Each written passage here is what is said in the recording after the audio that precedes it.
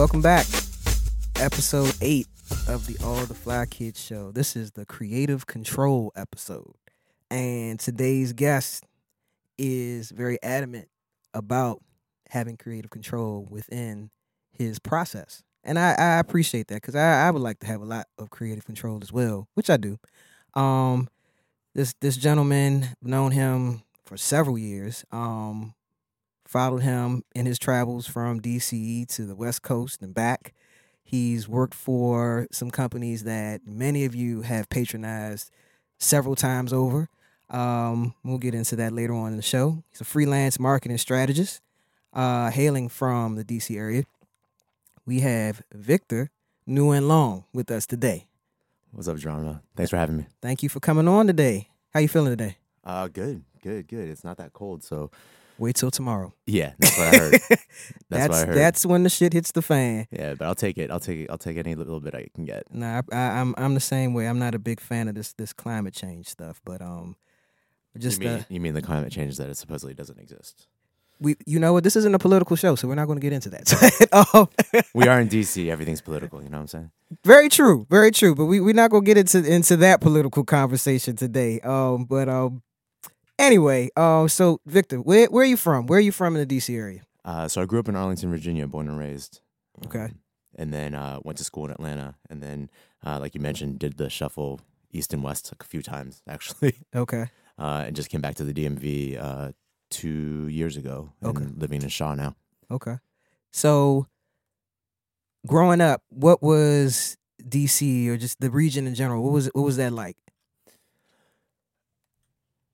DC back in the day, it was like there were really. I mean, if you lived in the suburbs, right, either on the Virginia or the Maryland side, really all you knew about DC was Georgetown, Adams Morgan, and maybe DuPont. Right. And depending on your different interests, you might find yourself in other areas. But generally speaking, like that's what DC was known for. And then you went in and out of DC strictly for work. Okay.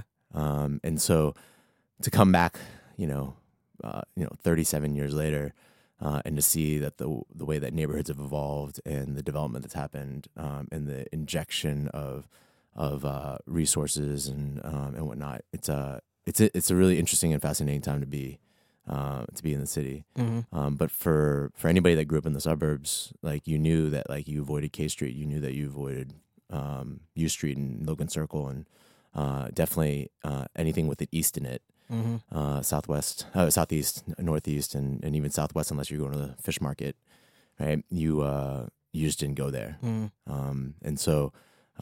There was very, very select pockets of the city that you would venture into if you lived in the suburbs. Did you venture into these parts of town where people told you not to go? Maybe. Because you're a pretty cool guy, and you got to venture into some of the, the edgier places to get to absorb the cool. You know what I mean? Yeah, no, for sure. I mean, my first hip hop show was at the Capitol Ballroom, and it was Roots and the Goody Mob and Fugees. Okay. And I remember that being the first time, I ever experienced bass like that. But it was also one of the first times that that I was able to convince my folks to let me go somewhere sort of on my own. Okay. And I remember getting off the metro stop and like bolting there and just being like, where am I? For those that don't know, like Capitol Ballroom eventually became Nations, or was it Buzz then Nations? One of the two. Well, Buzz was the party. Buzz was the party. Buzz was Nations the party was the at Nation. Yeah. Yeah. This is Nation is no more. This was formerly in the Navy Yard in Southeast, right where the Nationals ballpark is now, right across from that church that hosts noon mass on the day of Sunday Nationals games. So yeah. So I went there, and then I remember I was really into early in high school. I was also really into punk. Okay. And so ended up managing to go to the original 930 Club a few times as well. I also was really into b-boying. Yeah. Even though I would never consider myself a b-boy myself, but I had older friends that spent a lot of their time at tracks. And another throwback. Yeah, another throwback. And that's one I honestly, like, to this day I regret never having a chance to experience. But one that, if you just look back at like the cultural history of DC, Trax is definitely one of those institutions for b-boy culture in DC. Absolutely. So much happened to tracks. B-boy culture, gay culture. Essence used to perform there on like what night of the week was that? I can't even remember. Essence used to perform at tracks Oh yeah, often for a long time. A long time. So yeah, so much happened to tracks. yeah. So I managed to find myself in some precarious situations growing up in DC, but honestly, like it was all pretty. It's all good fun for sure. Okay. Yeah. Okay. So ended up in college in Atlanta at what, Georgia Tech? Yeah, went to Okay. school in Georgia Tech, Yellow Jackets. Okay. And that was based on nothing other than I applied to a bunch of engineering schools because that's what a good Asian son's supposed to do. And see, that's what I wanted to really ask you about, because I only know you for marketing. Yeah. And to know that you went to college for electrical engineering, I'm just like, huh? Yeah. Yeah, and most people, yeah, that's it. It always takes people by surprise. Like, I mean, if you know a little bit more about my history, it's not entirely too surprising.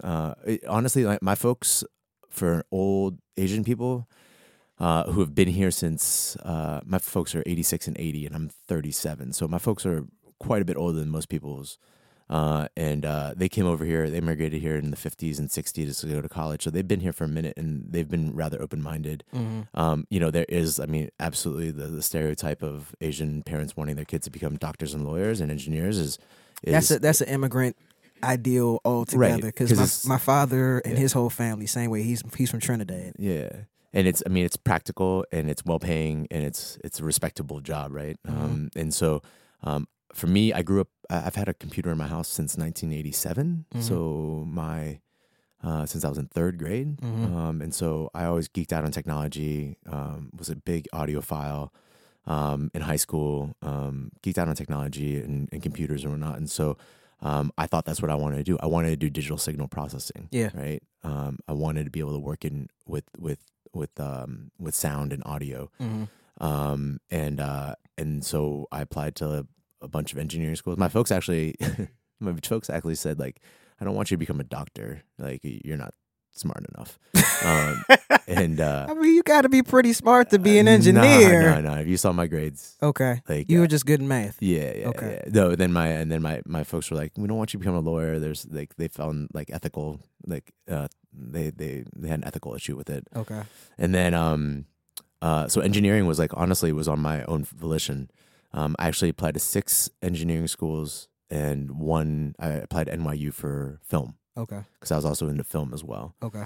But that didn't work out, and then it boiled down to Virginia Tech and Georgia Tech. And I looked on U.S. News and World Reports, and I was like, "Yo, which is the better school?" Yeah. Georgia Tech was the better school, and I went sight unseen. Like, the idea of like visiting colleges was just lost on my parents. So I didn't visit Atlanta. I didn't know where it was. I showed up, and luckily, like, fortuitously, it happened to be in the middle of the city and not on the countryside somewhere. Yeah. And I think through my experience living in Atlanta, like, it really taught me that I'm very much a city person, right? I love the urban environment. I love the activity, the energy. I mean, I'm on the scale of extroversion. Yeah. Like, if it's a 1 to 10, I'm probably on like a 25, 30, 40, 50. And so, that energy and that sort of that liveliness of a city was amazing. And I went to school there from 97 to 2002, and then stayed another year, so 6 years total. But that was like the height of Southern hip hop, right? Well, to say, what was Atlanta like at that time? Because it wasn't anything like it was now, like it is now, in regards to like entertainment and music. So what was it like then? Because at that time, Southern music was still pretty niche when it comes to just hip hop overall. For sure.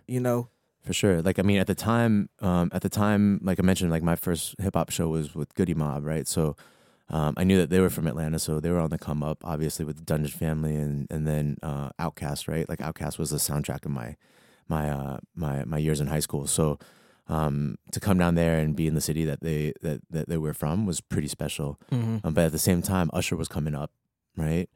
And making a name for himself in out of Atlanta, and then right around, I can't remember exactly what year. I'm sure Wikipedia would tell us like what year So Def was formed. But Jermaine Dupri and then Chris Love became Ludacris, right? So all that was happening right then and there. You add to that things like especially around like African American culture, like Freaknik.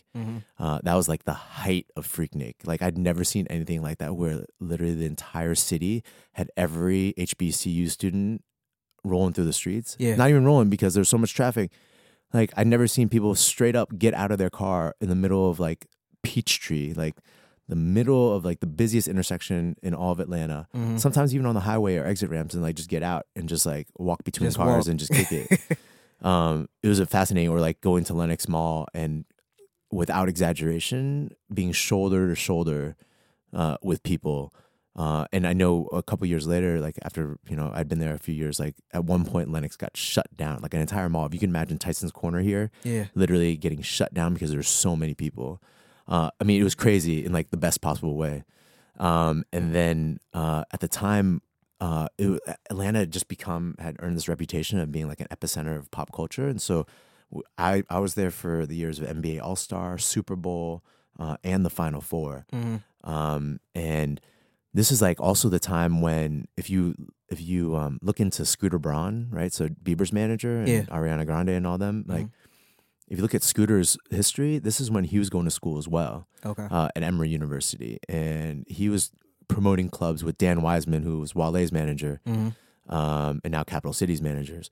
But they were they were promoting clubs, and Scooter would just go to Velvet Lounge, and he'd be like the only white kid there, this white Jewish kid from Connecticut there, hanging out with Jermaine Dupri. Diddy was rolling in town, Ludacris, and he'd be buying bottles for these guys and just building a relationship with them.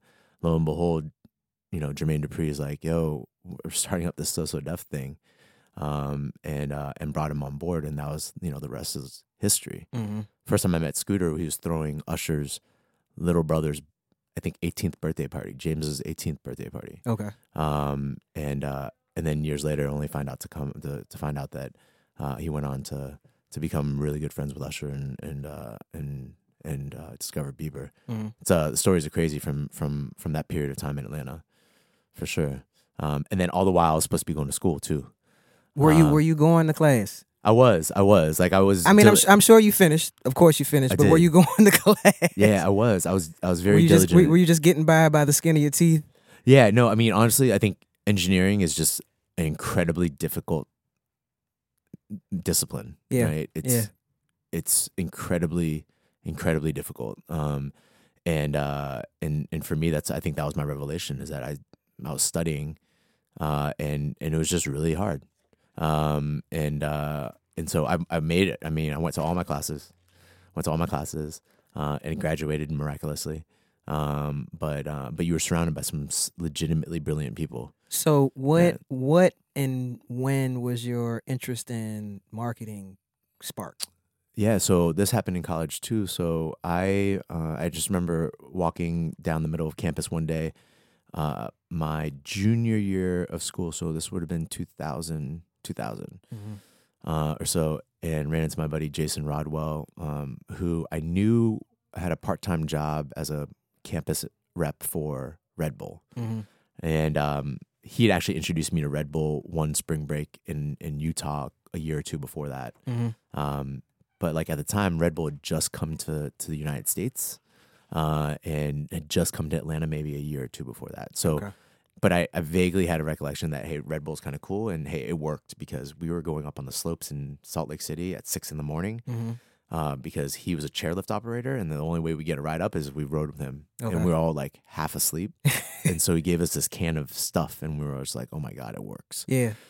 But even then, it wasn't a thing yet. Right, and, right. And so, Because I remember seeing the Red Bull commercials on MTV, yeah, and My recollection of Red Bull was only with the Schlitz malt liquor. So I was like, wait, I don't understand. Like, is this the malt liquor? Are they like on some, can rebrand? Like, I don't understand.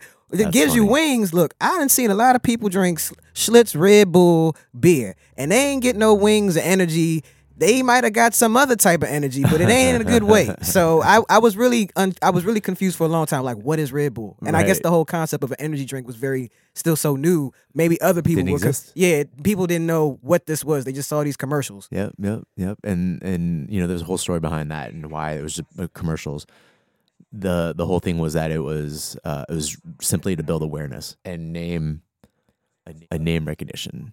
So Red Bull, Utah so chairlift, and Red Bull. you were So- introduced to it by your buddy who had a part-time job doing college marketing. Yeah, exactly. And so he was like, "Hey, Victor, like I have to find somebody to take fill my shoes next year. Like you'd be perfect for this." And at the time, I was like, I had no idea what that meant. Mm-hmm.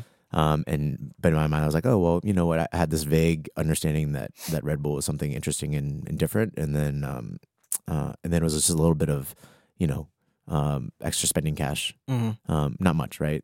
And so I applied and got this job as a student brand manager. They call them SBMs, right? So basically, little marketing managers running around campus, like they were the experts.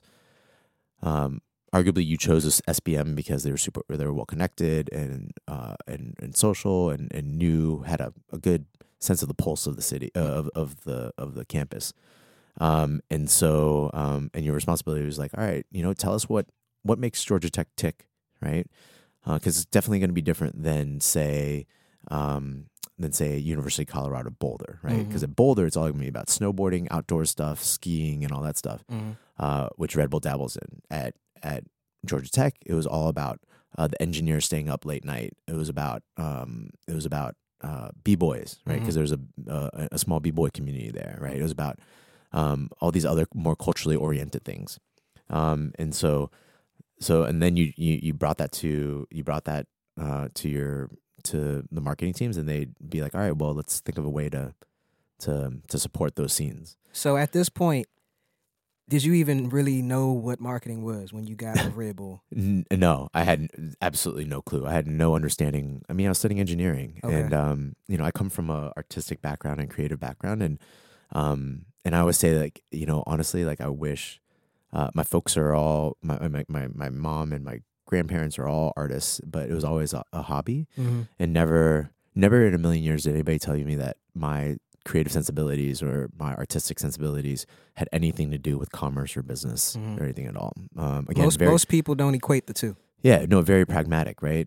I even think about like Georgia Tech had this incredible industrial design program, right, as well as architecture. And I had multiple friends in industrial design, but I never, in the 5 years I went to school, it took me 5 years, the 5 years I was going to school there, it never occurred to me to ask what industrial design was.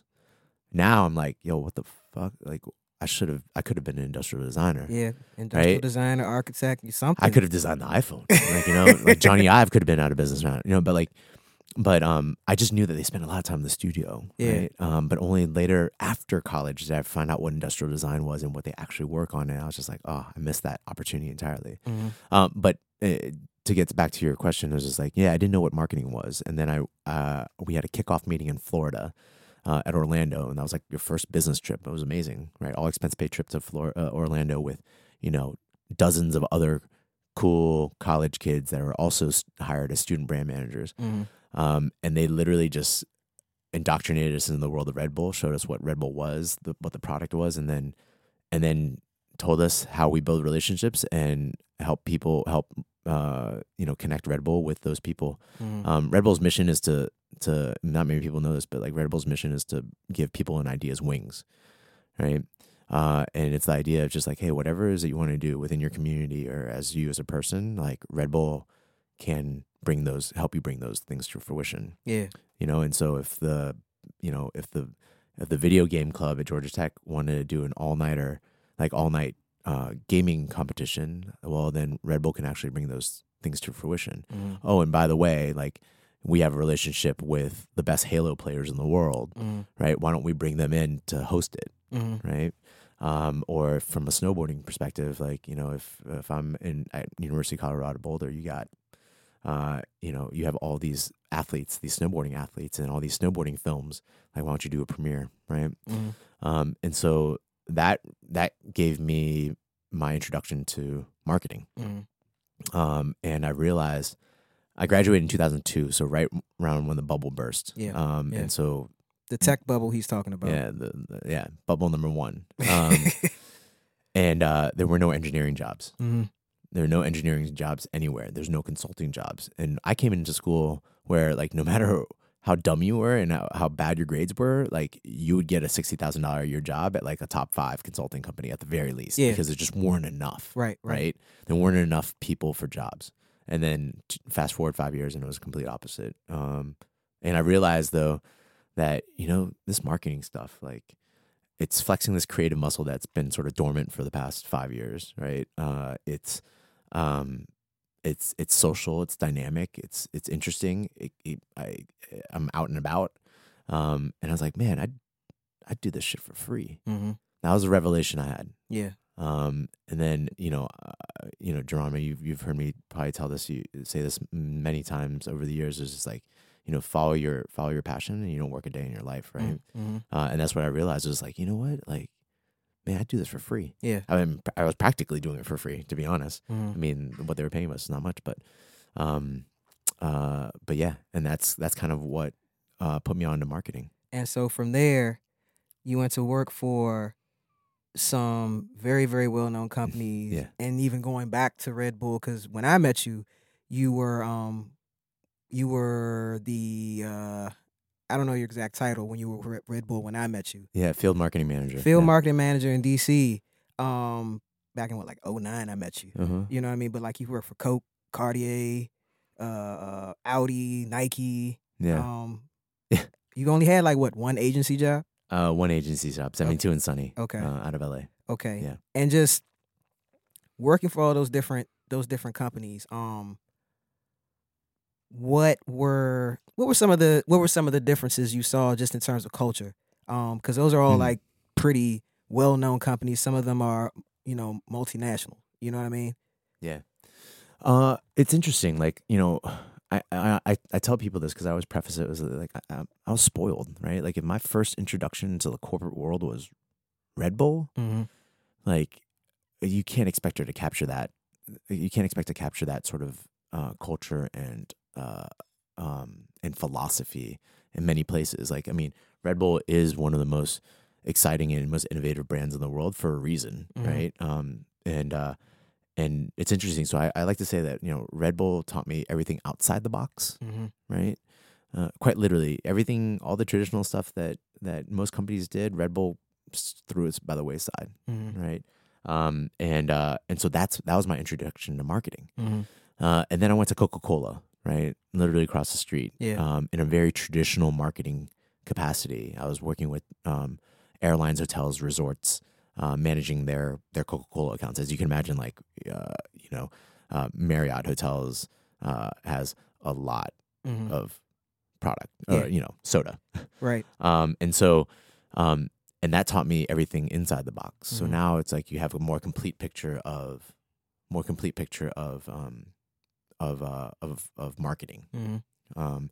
And I've always said, it's like, you gotta know where people are zigging so that you can zag. But then you have to understand, like, hey, sometimes the traditional stuff works too.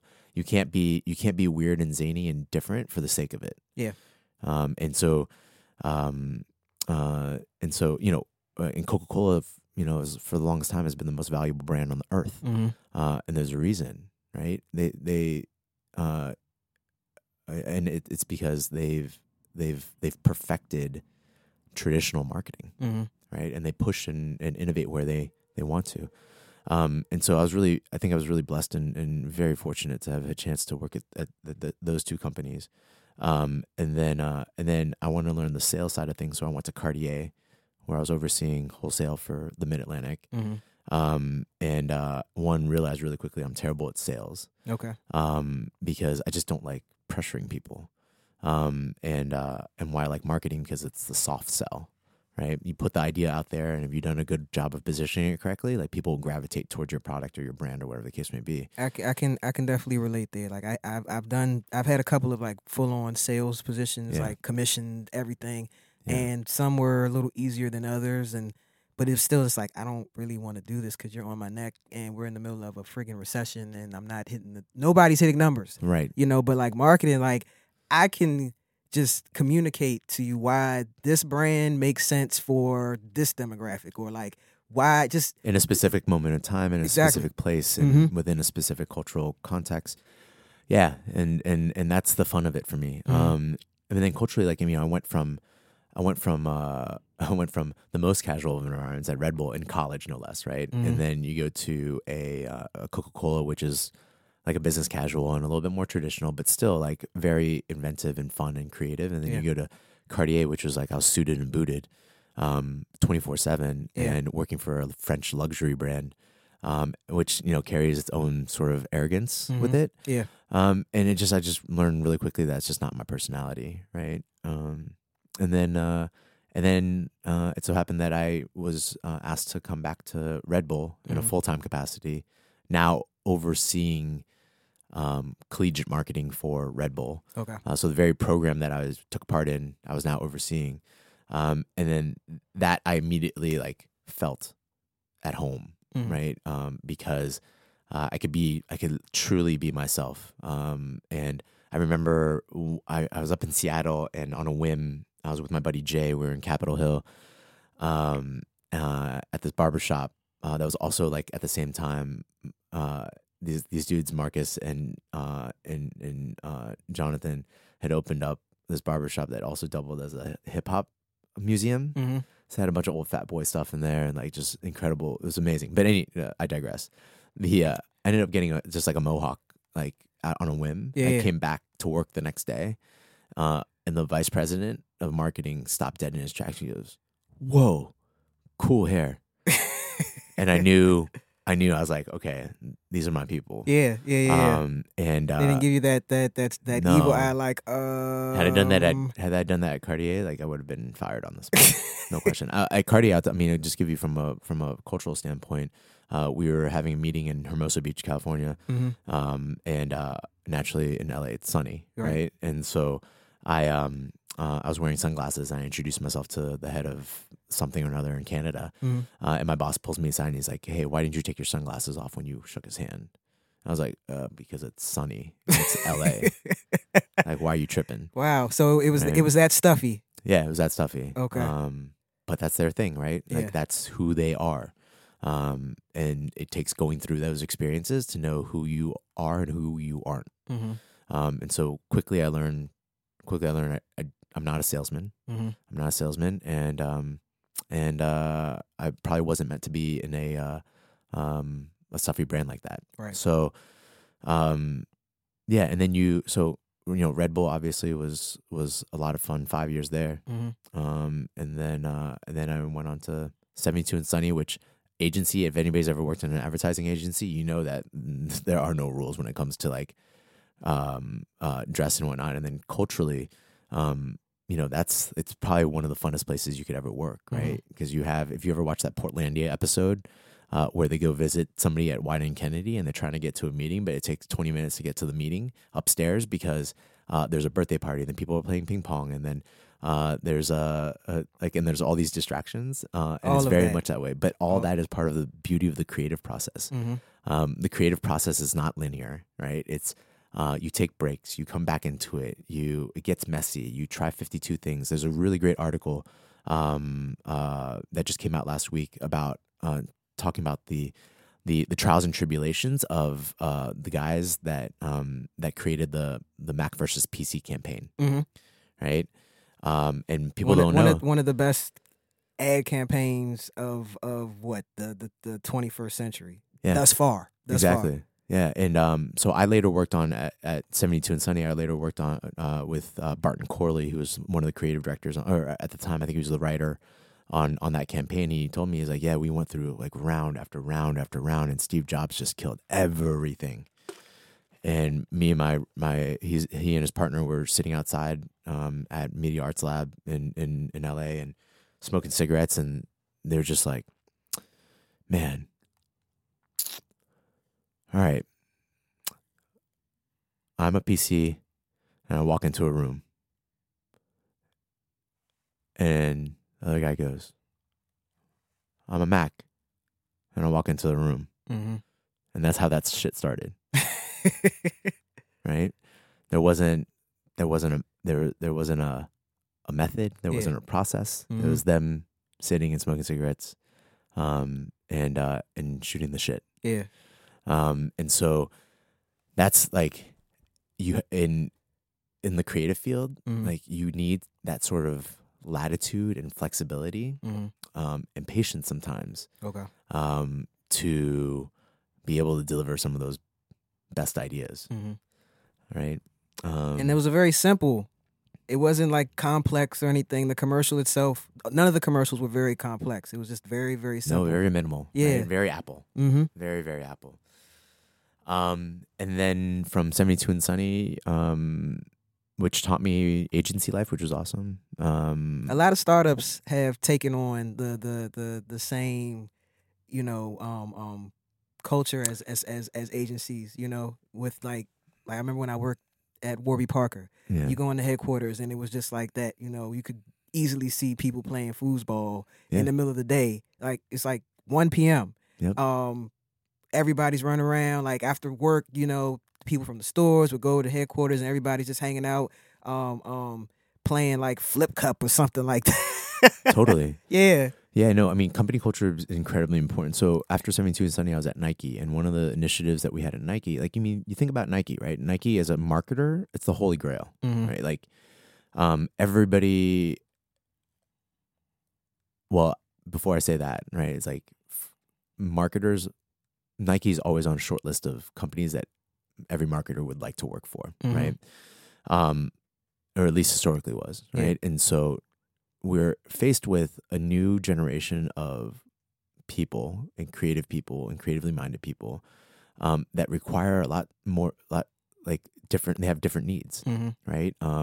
So there's a initiative at Nike called Workforce 2020 that was figuring out like how do we prepare our company and our people and our processes and our programs to keep and retain, attract and retain, a new generation of employees, right? Because here's the thing: is like kids that are coming out of school right now, right? They want to go. They're hearing about their friends that go work for Facebook, and Google and Twitter, who pay for all their meals, have these incredible office spaces. I mean, if you saw Airbnb's office, like you would die, right? And they have all these accoutrements and amenities that make you want to work and work harder, right? They have 20% flex time, and they have really generous stock options, right? So financially, you feel like you're set, right? Yeah. And company culture is like really really impeccable at those places. And so when I remember interviewing people from Google at Nike, right? And people would try to negotiate a few $1,000 extra in their salary because we didn't pay for their meals, right? And we don't have stock options, or at least in certain roles, like, right? Okay. You weren't granted equity or stock, and so it was really actually difficult to pull those people in. And then when you got there, of course, like if you've seen pictures of the Nike campus, it's gorgeous, right? I mean, it's like there's 2 gyms, there's 2 soccer fields, there's a track around the campus. I'm sure it rivals like Cupertino. You know, Apple and Cupertino. I'm sure it rivals their campus. Yeah. It's stunning, right? But then you go inside and it's a bunch of beige walls and cubicle farms, right? And at Google and Twitter, there's bean bags and there's these sleep pods and there's all these things that provide creature comforts for you to maximize your productivity and your creativity. And it isn't relegated to 9 to 5. Right? Like you can come in the evenings and work because it's quiet, or, so that culture, even a company like Nike, right?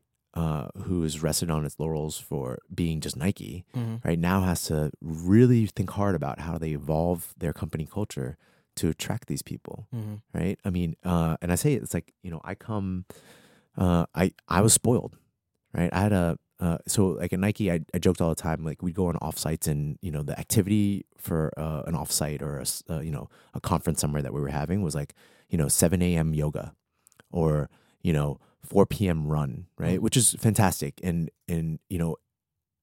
obviously like almost everybody at Nike is like deeply passionate about sports.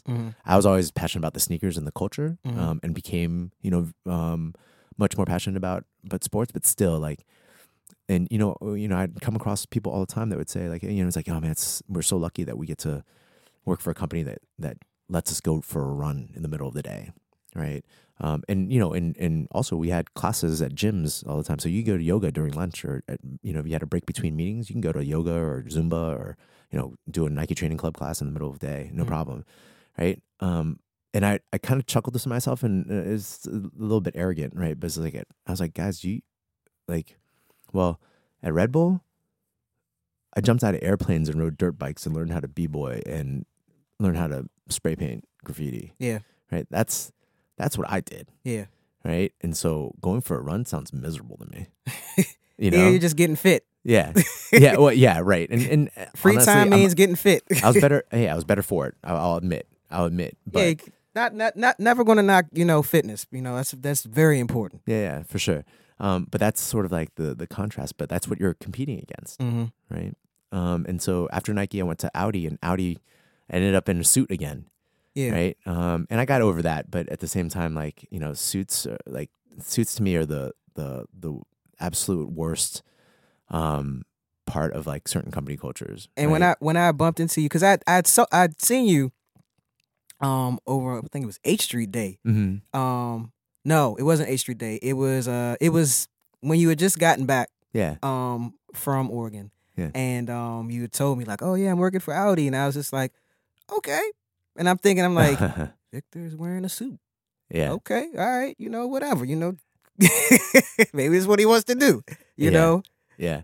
I mean, there's this whole thing about like, oh yeah, this is what our customers wear. I'm like, no, they don't.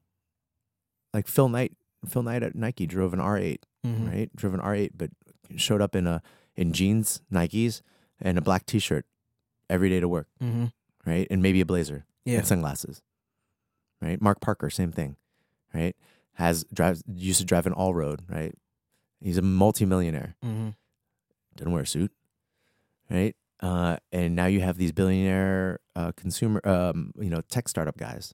They don't wear suits, right? Right.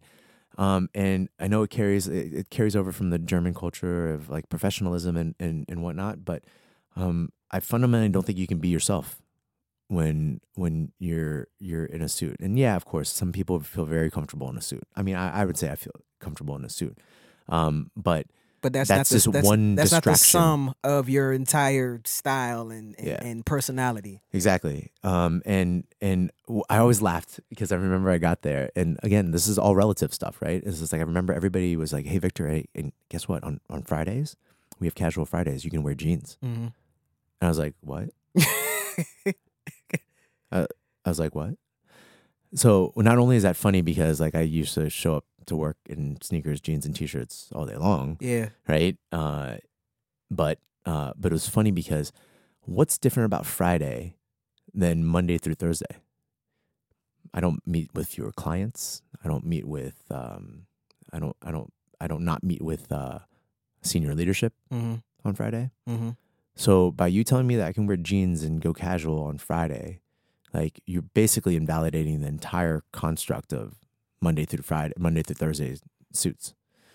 And so I found that incredibly hypocritical and illogical. And I like it's a small thing, but it's a small thing that's lost on people that have never experienced it otherwise. Absolutely. Because most people, they look forward to a casual Friday because I guess that's what they're accustomed to. Subconsciously, that's the start of the weekend for them. And they're just like, but still, they get like, this is like this is a treat for us because they could take this away from us and we could just wear the same business casual or business attire 5 days a week instead of just the 4. And we had, in the building that we had is the entire Volkswagen group. So Volkswagen, Audi, Lamborghini, Bentley, and Bugatti were all in the same building. And Volkswagen was business casual. And I get it; they're not a premium brand, but really, like, does that really change your perception of somebody? Because they don't have a suit and tie on. Right. Right. I'd rather judge a man by his character than what he's wearing. Right.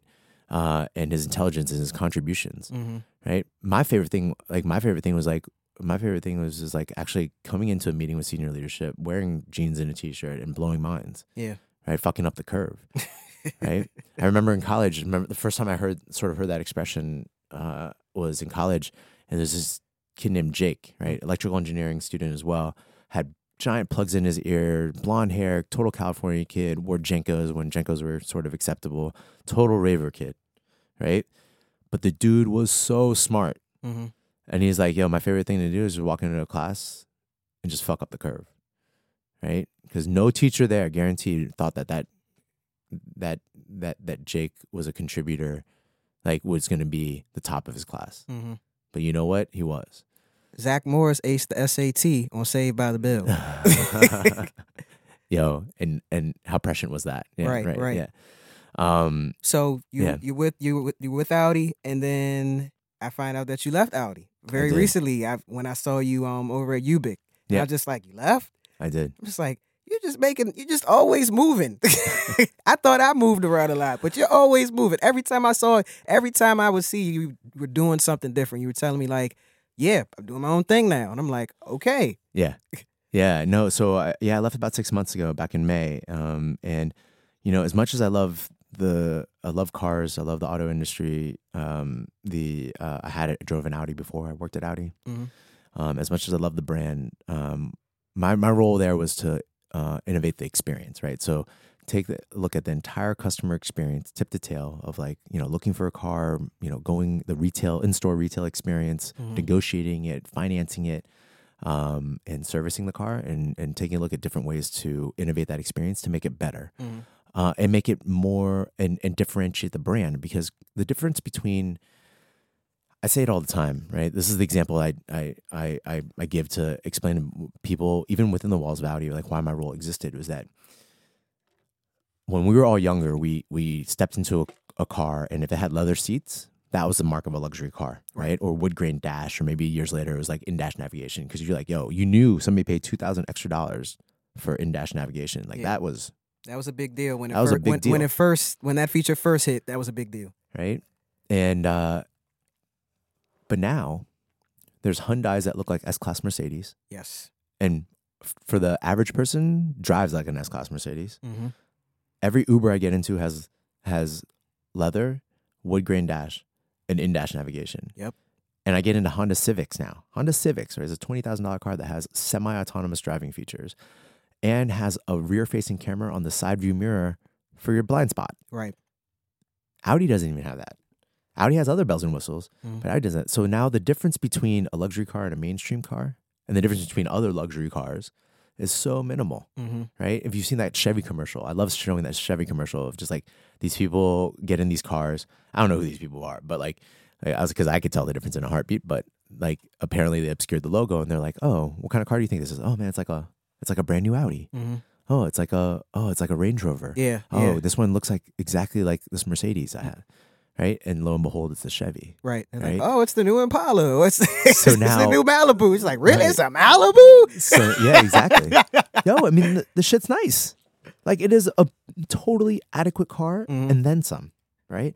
And so now the only way that brands can truly differentiate themselves is through the customer experience, right? Yeah, I can buy a portable hard drive off of Amazon, but I choose to go to Apple because of the experience, right? And I trust Apple that the guy at the Apple store is going to help guide me to the right thing, right? Those are things that set brands apart. So that was my role, right? And coming from a place like Red Bull and Nike, where innovation is like literally steeped in their blood, right? It's just steeped in innovation, right? It's just a natural part of their DNA. And I expected the auto industry is facing a lot of challenges right now, and it's incredibly complicated. If I told you even half the things I learned there, it's just like it would blow your mind. How the industry even functions now, right? But it's evolving really quickly, and it has this massive existential threat. And I'd say it's the greatest disruption our generation will see, right? It's already here. I can buy a car from Tesla in 30 minutes online, not negotiate a price, and it comes to me exactly how I ordered it. Mm-hmm. 4 weeks later. Yeah. Right. Oh, and by the way, it's the most technologically superior car on the road, and it is the safest car on the road. Mm-hmm. And so, that's what they're up against. Yeah. Now imagine, like, think about Uber, right? When Uber has semi-autonomous cars, like, why would you ever own a car? Right. Right. And so there's a lot of existential threats, and my perspective was that you got to swing for the fences, Mm-hmm. right? You got to really swing for the fences. Like when you get backed into the corner, right, in a fight, you want to land that haymaker punch. Mm-hmm. You don't want to keep on doing what you're doing. You want to swing for the fences, land that haymaker punch, and get out of the corner, right? Yeah. And I've realized that what the company was willing to do was hit a bunch of singles when we like, you guys, we need to hit home runs and triples all day long. Yeah.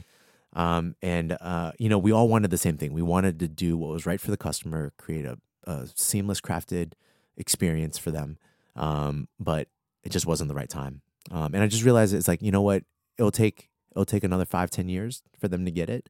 And I just wasn't willing to spend the next 5-10 years to do that. Yeah. And meanwhile, I had a bunch of, and I just realized I was beginning to compromise who I was as a creative and as a person that was an expert in innovation, right? I was beginning to compromise what I do, Right. and in addition to compromising who I was wearing a suit all day long, and I was just like, you know what, this is just no longer feels good, and so I had to make a decision, and I had a couple business ideas in the back of my head that I was like, you know what, I'm going to give myself back 60 hours a week, and I'm going to see what I can do with that. And so now these days I'm, half of my time is spent doing freelancing just because I need to pay my mortgage. But then the other time is pursuing this idea of a creative incubator for Washington, D.C., specifically around visual arts. Okay. Yeah. Okay. Is there a name for it yet? There is, but I'm not going to share that at the moment. Don't want to jinx it. Oh, good. But the concept is it speaks for itself. So we'll wait for the name. Yeah. We'll wait for the name. Yeah. Okay. Yeah. Well, with that said, this brings me into my next question for you. So, marketing in the age of social media, a lot of people are like, oh, I do marketing, branding, whatever. But how many of those people, in your observation, actually know what that entails or what that means? Well, that's a really interesting question. I mean, if I think back to when I was first starting out in marketing, right? Mm-hmm. I barely had an understanding of what that really meant, right? And so I think there's a couple different things, right?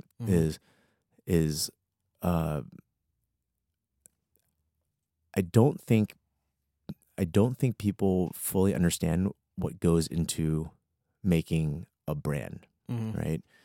In creating a brand. There's a lot of deep-rooted insights that need to be uncovered before you can really shape a brand, right? Just think about, like, I bring up this example frequently, right? It's just like, for a really well-known brand that has like really sharp POV, like, you get Nike, you get Under Armour, you get those really sharp brands, right? But when somebody hands you a brief and you're on the agency side, and that's Old Spice, for example, right? I always just say, like, my greatest fear at an agency was like getting a toilet paper brand. Right? It's like, how do you differentiate a toilet paper brand? Which one's the softest? Which one's the most absorbent? Right? And so when people talk about branding and marketing, it's usually a very shallow understanding of it, right? It's like the extent of which I run into a lot is like simply it's just like putting it in front of people. Yeah. Right. And rarely ever do people consider the positioning of it. Right. Because everything needs to fit within a context. Right. And it needs to fit in terms of timing and location. Right. Where are you presenting it to them? Right. Because we talk about it at Nike. I mean, at Red Bull all the time was that what most people don't know at Red Bull is just like the mobile energy team at the time it was called. Now they're called the Wings team, the girls that drive the cars around. Yeah. right? Unlike most brands that would literally just go to a mall or like just a highly trafficked area and just stand there and hand out samples. Mm-hmm. Red Bull always uh, took the time to understand like what's going on with you right now, Mm-hmm. right? To qualify you whether you should have a Red Bull or not, right? Because basically, if you didn't have a headache and I gave you an aspirin, like you'd be like, I didn't do anything, Right. right? Same thing with Red Bull, right? Red Bull is like if you just had your morning coffee or you had a good night's sleep, right? Red Bull's not going to do much for you, right? But if you just pulled an all-nighter, Mm-hmm. right, studying and cramming for a final, and I put a Red Bull in front of you, Mm-hmm. right? I used to go. My favorite thing to do in college was like to like go in the library and find the kid that was sleeping, Mm-hmm. right? And I'd leave a Red Bull for him or her, Mm-hmm. right? And they'd wake up and they'd be like, "Oh my goodness, thank you," right? And we did it all the time like that. But like, Yeah. so same thing is like understanding the context to be able to position the message is Mm. key, right? Old Spice is another thing. Is like, what do you know about Old Spice? It's the old aftershave brand, right?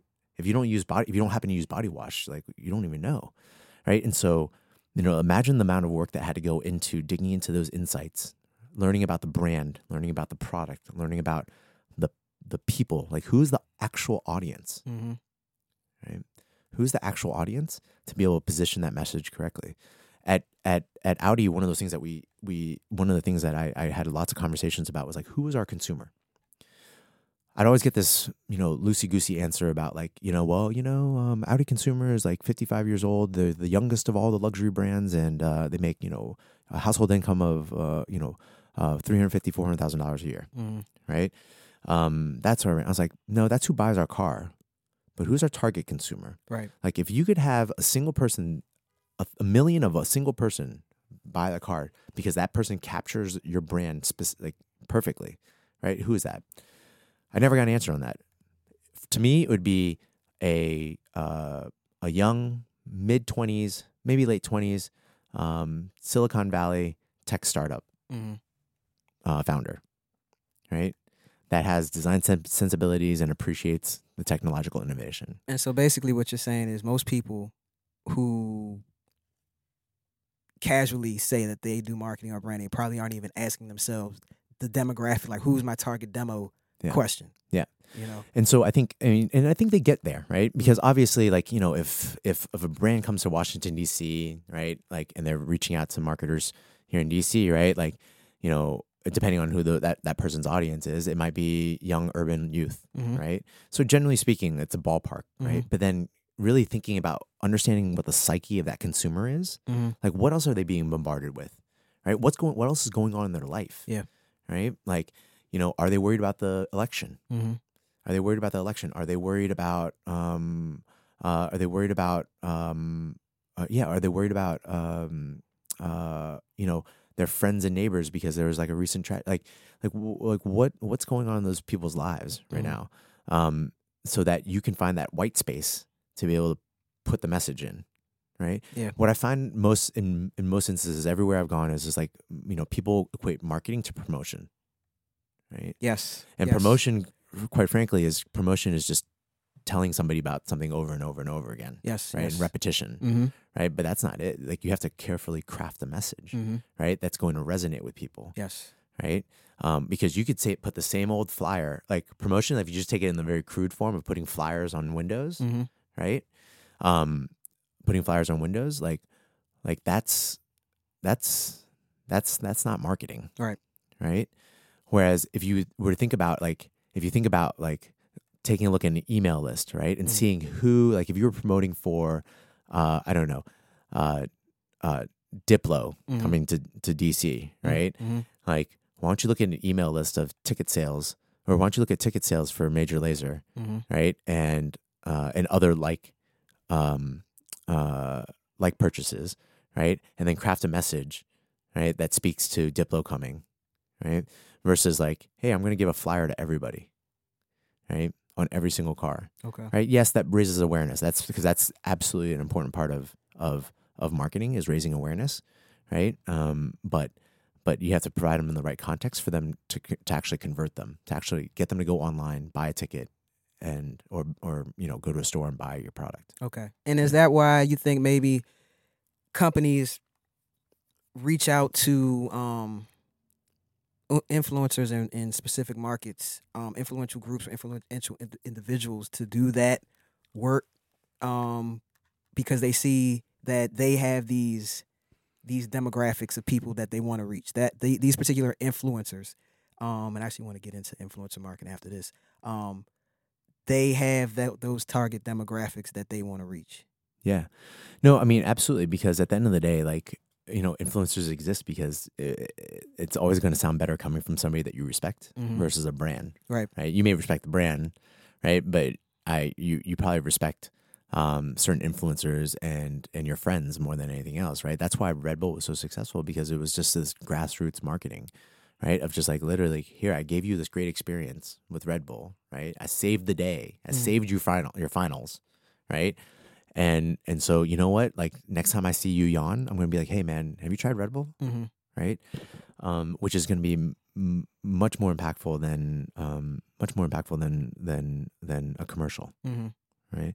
And so yeah, brands are reaching out to influencers because they realize that they have a much higher share of mind and a much more credible voice. Yeah. Than the brand itself. Right. And Right. see, I like influencer marketing. That's like the faction of marketing that I enjoy most, and mostly because I kind of like to see who brands think are influential, and I myself, it challenges me to really look and see like who's influential. Like I even bill All the Fly Kids as an influencer marketing brand, because I'm always looking to talk to people and meet people and introduce others to people who I consider to be influential within their own regards. A lot of people hate the term influencer now, and I think for me, just the category of influencer marketing being a well-known term is just getting started. So even in DC, just seeing more quote unquote influencer events happening with like companies coming in doing these lifestyle events, things of that nature. Like I love to see that, but like I said, I love influencer marketing. So for me, it's just like, whatever, influencer this, influencer that. I don't care. Keep using the name. Yeah. No, so I mean, especially in the age of social media right now, it's like, I think influencer marketing it becomes synonymous with having a large social media following.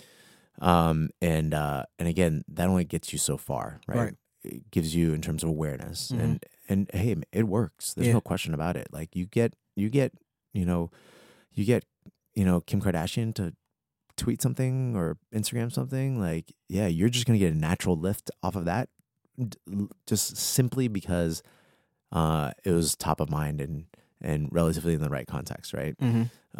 But there's so much more to influencer marketing, right? It is investing in the community that those influencers are influencers of, right? I say this all, like, I bring this story. It's so interesting to come back years later after having worked for Red Bull here in Washington, D.C. It was that I remember, because at the time when we were doing stuff, right, Sign was like hard, like full court press in Washington, D.C. I remember. Sponsoring everything. Yes. Cutting checks left and right. Oh, and everybody's Scion like, events. yo, that Scion money, right? Yo, that vitamin water money. Yep, vitamin water. I remember the vitamin water right? events. And I said, guys, watch, right? 10 years from now, Red Bull will still be supporting the things that it supports today, right? But I promise you, Scion won't be, and neither will vitamin water, right? And if you think about like things like in music, right, the Red Bull Music Academy. Red Bull Music Academy it's been a 15-year commitment, if not more. I can't remember exactly how many years it's been, right? No other brand has come close to contributing to the music community as much as Red Bull has in the Red Bull Music Academy. Right. Not to mention the bazillion other programs that they have when it comes to music. Red Bull Sound Select is a massive initiative around the world right now to give emerging artists a platform, right? And so those are the ones, like, and you know what? It's not profitable, or it's not immediately profitable. The ROI, and where most brands fail to see, is they're going for short-term results without thinking about the long-term implications, right? And so, yeah, you know what feels good to be able to say that you hung a banner at a hip hop show, and you know, and you passed out a bunch of samples of whatever you're doing, Mm-hmm. right? Or you got people to look at your car, right? But does that really build long term equity, right? Where's Scion now? Out of business. They're closing shop. Yeah. Scion's going away. Right. Vitamin Water. When was the last time you saw Vitamin Water do anything here? Right. It's the last time they did something here. Right. So, but Red Bull is still one of those brands that stays around, and so, and what they've done is like they've invested in those communities, right? Mm-hmm. And longer term, and so yeah, you know what? It isn't about just a tweet or a post, right? It's also about getting those people to become long-term advocates of your brand, Yes. right? Yes. You know, great story. Like here's a great example, right? So I was down in Miami at Basel the other day, last week, and I roll up with my buddy who used to work for Red Bull. Also, we roll up to this party, and guess who gets out of the car?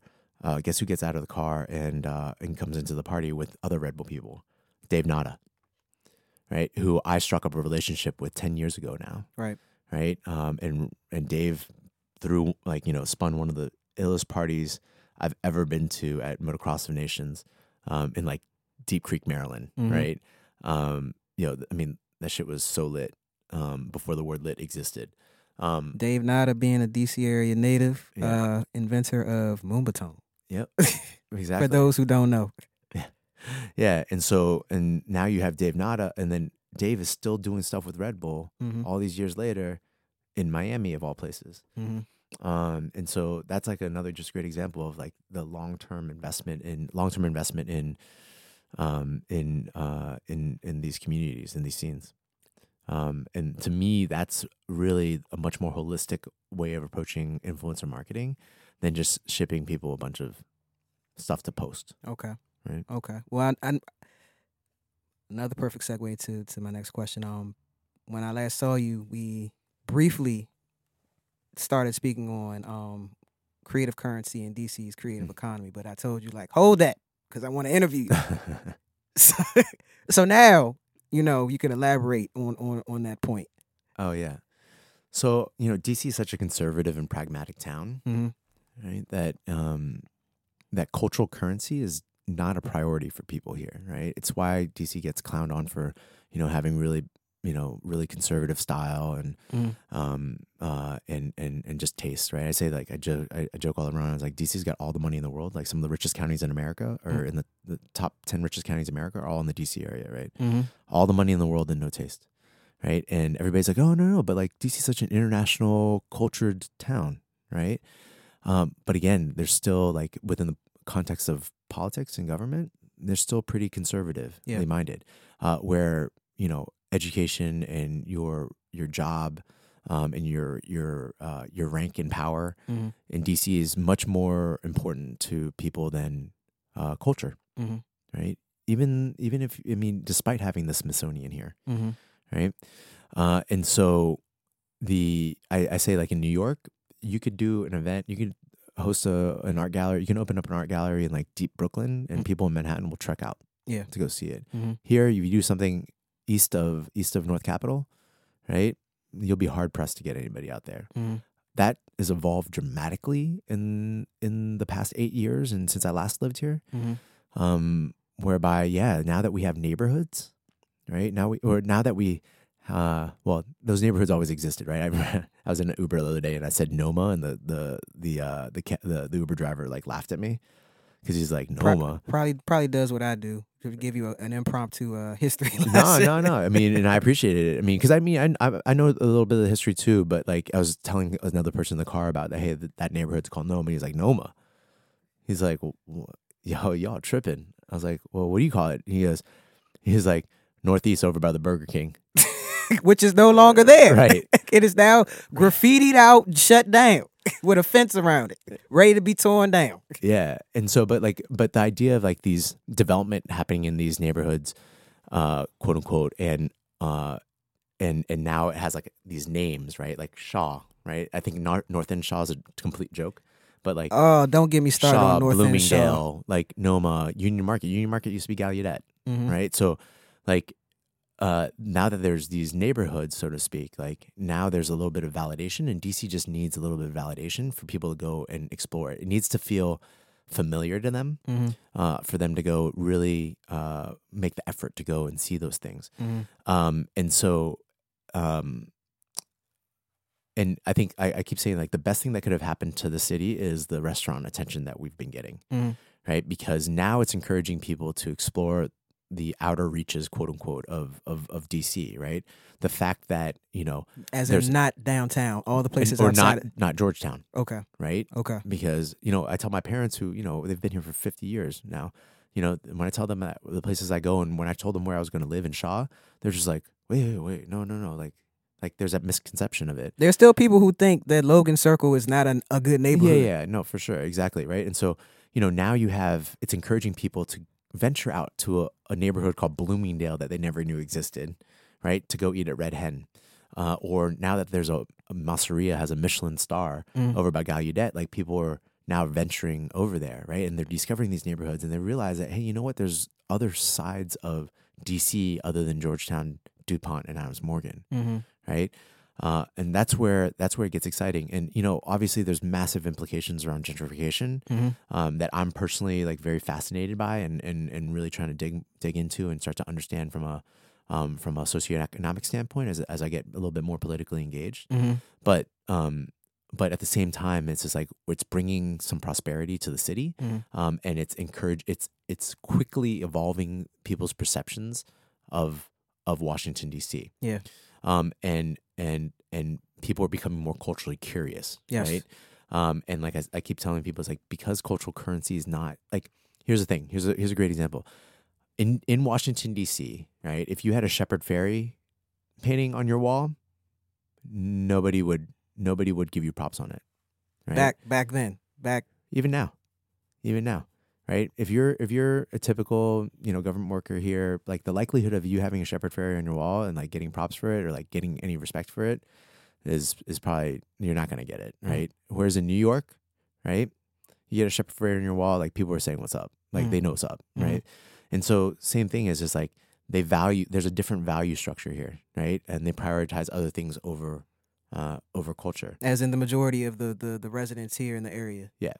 And so and so what I've really been encouraged by is like over the past 8 years is how that's evolved and right, people have become more culturally curious, right? I joke that all the people that used to hang out in Georgetown like migrated over 14th and U, right? Like back when you and I were hanging out there, right? It was just Black Cat, Bar Pilar, St. X, Marvin. HR 57, right? Was that what HR 57? No, I'm saying Marvin was there too. Yeah, and HR 57 hadn't moved yet. Right. Yeah, still like Marvin had just come in 2009, right? The Hilton brothers were just starting development in these areas, right? But those were the only places you went, and like people didn't go there, right? And then eventually all the development started, and all these people from Georgetown decided to like kind of venture over east a little bit and dip their toe in the hipster water, right? And they're like, oh, the waters are kind of warm over here. It's kind of nice. Right. And only now are they discovering these things, and now they're discovering like the diversity of U Street, and now you've seen the entire epicenter of the city. All the energy in the city is now moved over to U Street, right? And it will continue to push east, right? It will continue to go into Shaw, right? There's a line wrapped around the block to go to the Christmas bar, right? Yeah, which I'm still tripping off every time I ride by. I'm just like, really? Right. And eventually, Seriously? in the Navy Yards, right? And like now you think about Union Market, right? Like Union Market's going to be an incredible destination for people, right? Especially once they build that Trader Joe's. Right. And so, DC's got a lot of, has evolved and matured with its tastes over the years. And my hope is that I can contribute to continue to evolve that well beyond the Obama administration being here. So do you think DC, because a lot of people still do this, which I wish they stop. I keep screaming like, man, just focus on doing dope DC shit. But do you think DC will ever stop comparing itself to, more settled provincial cities like New York or even LA and what have you, even Atlanta to a degree, depending upon what part of the area you're talking about. I think they need to. I think they need to continue to compare themselves to New York, LA. Okay. I think we are far too diplomatic here in Washington D.C. Right, where I see it's you add to that a healthy dose of millennial mindset of just like you get a gold star for just showing up. No, like if something's not dope, don't say it's dope. Yeah. You know what I'm saying? And a lot of that has to do with like because so many people in DC are so myopic, right? And you know a lot of it has to do with opportunity, simply, right? Like if you've had a chance to travel around the world, like you know I've been blessed to, right? You get to see like it's an entirely different. Like I mean, for as much traveling as I've done, me going to Tokyo last month blew my mind. I mean, it is on some otherworldly level Yes. of culture. It is on my short list of places to Right. travel to. And then I talked to heads that live in Tokyo, and they're like, "Ugh, Tokyo's so boring." I'm like, "Yo, what?" They're like, "Oh yeah, the creative community is just so mediocre." I'm And like, but that's their frame of reference because they live there. I was like, "What?" You know. Right? Now that's not to say that DC can't do things with its own flavor, right? Like the next And that's what I'm saying. That's what Yeah. I'm saying. Like, you know, when I say focus on doing dope DC shit, you know what I Yeah. mean? Because there's a lot of flavor and just raw talent here that needs to be realized and cultivated and what have you. You Yeah. know what I mean? So that's what I mean when I say focus on doing dope DC shit versus just like, you know, Yeah. what is it that this city's doing or that city's doing, you know, maybe be inspired having traveled to or like researched what's going on, but not so much like, you know, well, I want us to be the next this place. You know what I mean? Kind of like Right. that City Paper article that came out Yeah. a while ago about DC's the next Brooklyn, which that in vibe, having lived in New York for a while, there are some similarities, but that's another conversation for another day. But just that article like rubbed a lot of people the wrong way, and it should have. You know what I mean? No, you need to be the next Washington D.C. Right. Right? But you need to execute. You need to execute at the level of New York, Yes, and LA, yes, and yes. Paris, Now, and London, yes, and that Tokyo. I agree with wholeheartedly. Yes. You know, so like you don't get a gold star for just putting up a bar and free drinks and hanging a banner. That's not it, right? You don't like, and so like you can definitely do it. Like I like you know a lot of conversations over the past couple of months since the throughout the election. I mean the election process and you know after the results is like I know we're not trying to get political here, but like you know the next 4 years like might be where we see some of artists' best work come from, right? Which is super exciting. And imagine like where's Ground Zero? Ground Zero is here in Washington D.C. Right? So if I'm a creative, like I want to come to Washington D.C. so that my message can be put directly in front of Trump Tower. Yes. Right? Directly in front of the White House. Right? And be a thorn in the side of every of every person in that administration, right? To make sure that we are not forgotten, right? But all I see right now is a bunch of fuck Trump tags everywhere. That's not productive. Yeah. Right? But imagine if you can attract somebody like a Shepard Fairey to Washington D.C. and his really powerful political statements that he makes, right? Now all of a sudden, that work has even more impact. So very similar to what we saw in 2008, 2009. For sure. Okay. For sure. Okay. And so, my thing is like is that you know you could have a flair to DC, right? Politics is very topical, very like in the moment right now. Everybody's talking about it. People that didn't talk about politics before, right? And the government and the future of our country, like, are now talking about it, like at least anecdotally, right? Right. I've never talked more about politics in my life in the past year than in my past year. I think most people can say the same, you know. And actually, I was going to skip this question, but now that since you brought this up, I'm going to ask it before I ask my final question. Yeah. Would there be a benefit? Because I read your Medium post, your very first Medium post. Oh yeah. And about just you know Trump winning the election and what have you, and what type of positive can still come from you know the state, the country rather, despite there being this guy in the office. Would there be a benefit to the overall political conversation if more creatives had opinions to share? Yeah, I mean, I think the creative community plays an essential role in government, right? It is, uh, it, absolutely, because all those ideas need to be expressed somehow, right? Now, imagine, like, I mean, just think about, I mean, heck, just think about the movement that Shepard Fairey helped create with Hope, right? And that poster, right? That plays a very vital role in shaping the conversation, right? The exhibits like Manifest Hope back in 2009, Manifest Justice, Manifest Equality, Truth to Power at the DNC. Those things were intended to raise awareness for social issues, while encouraging conversation, right? So, and art has a creative way of, if we think about marketing, art has a really unique and creative way of making sense of issues, right? So, so Michael Murphy, for example, if you saw the piece at the Truth to Power exhibit at the DNC, right? It was a hanging installation of guns, right? On one side of it, it formed the shape of the United States. So we are a country of guns, right? And then you walk to the 90 degrees to the side of it, and the image of it became a handgun, right? Itself, the entire thing, it went from being the United States to a handgun, right? And that was an incredibly impactful piece that just drew attention to what sort of gun culture we have in the country, right? Or in the same exhibit, there was an exhibit of hundreds of toe tags, right, with the names and stories of all the people that have been killed, all the Black people that have been killed at the hands of police this year, right? At the average of I think 3 a day, if I was not mistaken.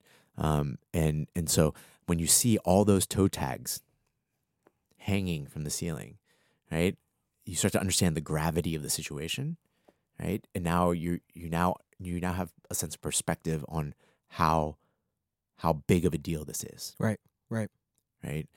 You can no longer be there like, oh, I don't know anybody that's ever been shot by a cop, right? But you know what? You're witnessing and you're looking at a piece of art that shows, X number of hundreds of people and you can't deny that. You can't deny it. Even just in the age of social media, like, it's hard to deny. Like, it's so in your face now when those incidents occur. It's almost like you're right there, or like you end up learning the people's stories. These people's stories who end up getting shot at the hands of police. That you do feel like you know them after a while. You know what I mean? So, even just making that more surreal in that regard. Yeah. And then I think even like, and there's a lot of different ways I think the creative community is going to play an important role here. It's like I have a friend right now and with a small group of folks in their spare time are now trying to figure out ways to make better protest signs. Right. So if you can imagine taking the creative brain power of like some of the world's best advertising agencies, right, and best advertising creatives, and helping them make a better sign, right, that better communicates their message. Yeah. Like, that's incredibly powerful. Absolutely. Right. Instead of your rinky dink, one with like a Sharpie. Yeah. Right. And if you could open source that, for example, like that becomes really, really, really interesting about how we start to communicate these messages. Because the other thing is, like, I think, the creative community is going to play a massive role in engaging a younger audience. Yes. Right. How do you get the 18-year-old to care about their taxes? Right. It's really hard. Yeah. Right. Or the 18-year-old that doesn't plan on getting anybody pregnant. Right. Or having getting pregnant. Right. And not having to worry about the issue of reproductive rights. Right. Like, how do you get those people to care? How do you make that feel more real, and make it feel like, or make people understand that it actually impacts you too? Right. Well, I'm gonna end on this. 2017 creative outlook for DC. Who or what should people be looking for? Just in your observations and what you see on the horizon, what is already brewing.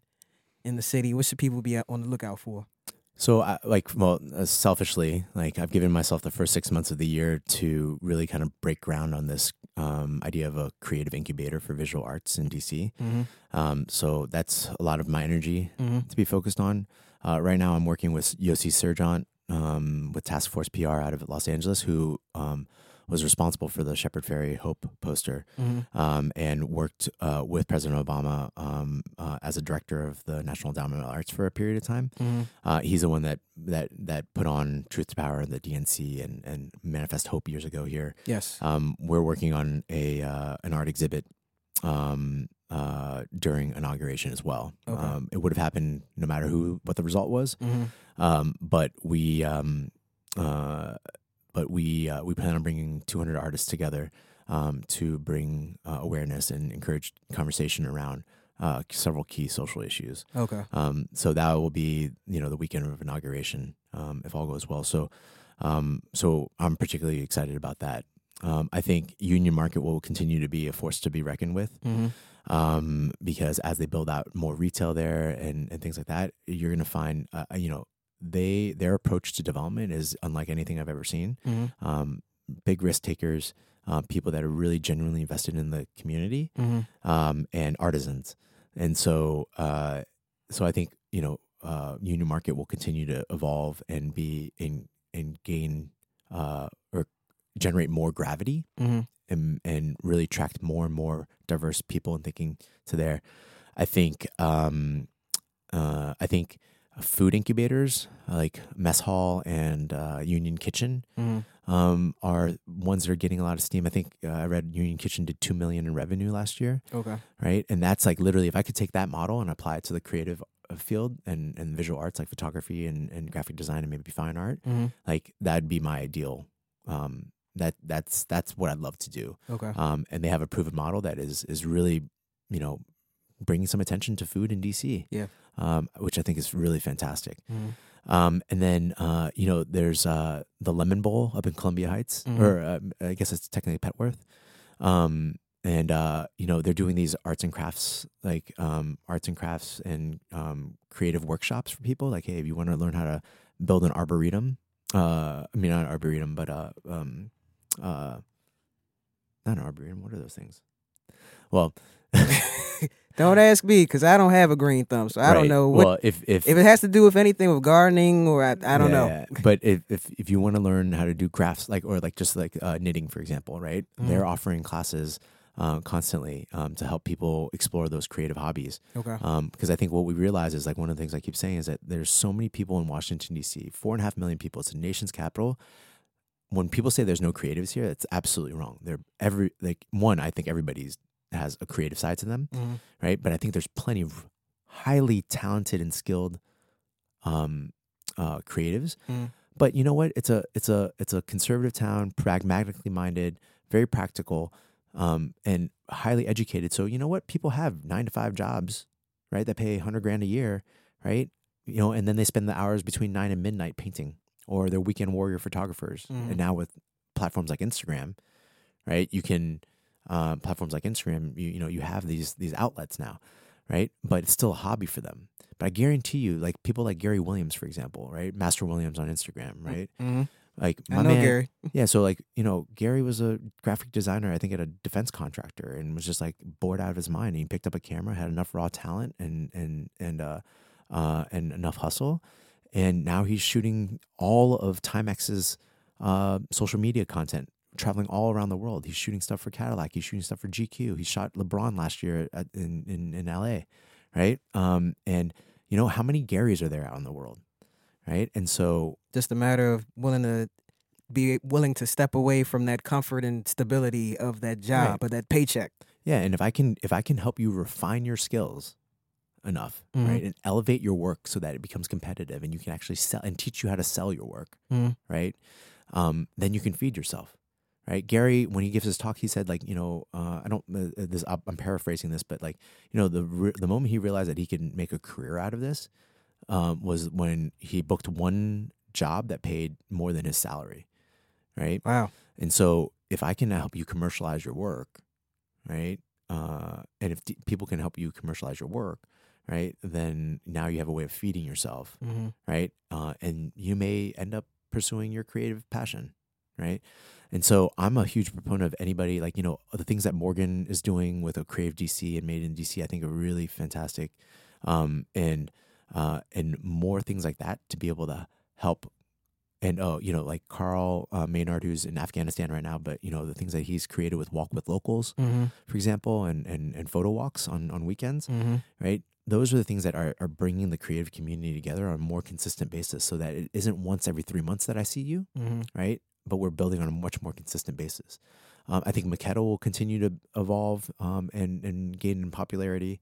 I hope they do something beyond just that space because, you go there now, it's packed. It's awesome. Mm-hmm. But, DC needs a clubhouse for creatives. It needs a place where creatively minded, progressively minded people can come together, right?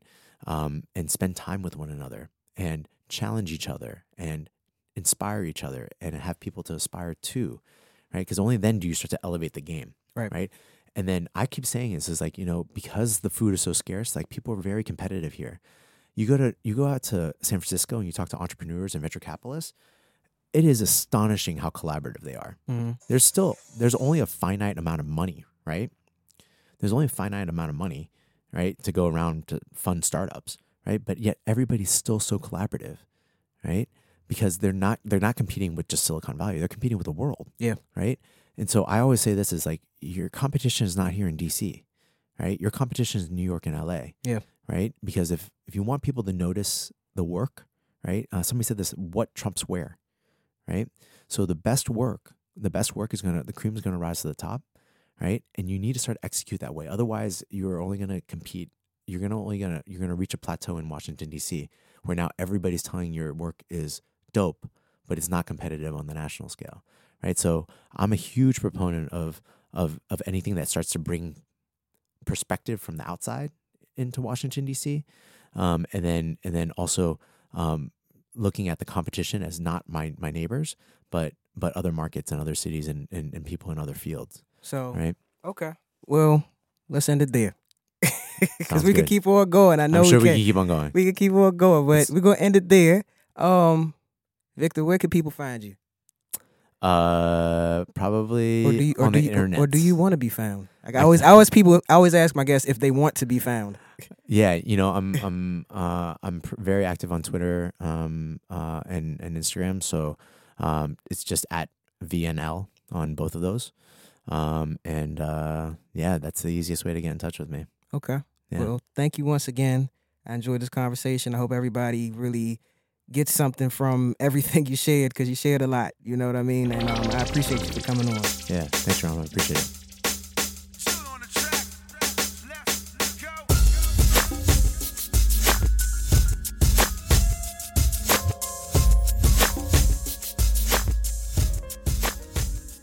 The All the Fly Kids Show is produced and recorded at One Love Massive Studio, located across from the historic Howard Theater in Washington, D.C. Engineered by Mike, Mark, and Molly, and produced by Geronimo Knows, me.